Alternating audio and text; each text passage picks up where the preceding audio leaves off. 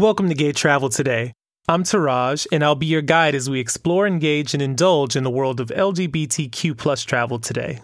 Whether you're traveling near or far, we should all take travel precautions. And being a member of the LGBTQ plus community, there are special hurdles that we must scale at times. Here are some essential tips to plan for a hassle-free vacation. First, you gotta do your homework. Whether visiting a place that marginalizes the LGBTQ plus community or not, your decision should be an informed one. The State's Department LGBT travel page is a good starting point, but you can also check out gay travel information on Gay Cities, Travel Gay, and Out Traveler. Next, depending on where you're traveling, always know your rights. Be sure to observe local laws and customs, and if you're married to your partner, you may want to bring legal proof of your relationship status. Next is to know which chains and locations cater to your travel and lodging needs. Brands like the Marriott, Hilton, and Preferred Hotels have locations aimed at gay visitors, and EBAB and Mr. B&B focus on LGBTQ plus accommodations. Last but not least, be sure to know where to get help while traveling. If you're threatened or victimized in any way, don't hesitate to contact the nearest U.S. embassy or consulate, especially if you don't believe it's safe going to the local authorities. I know it's a heavy topic, but your knowledge is your power.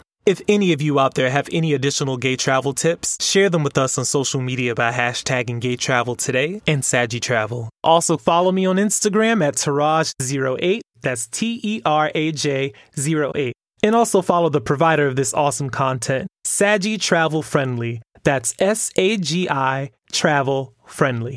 And remember to use the Gay Travel skill to book your next destination and also get those much needed up-to-date travel advisories. All you have to do is enable Gay Travel skill on your favorite voice assistant and tell it to simply open Gay Travel.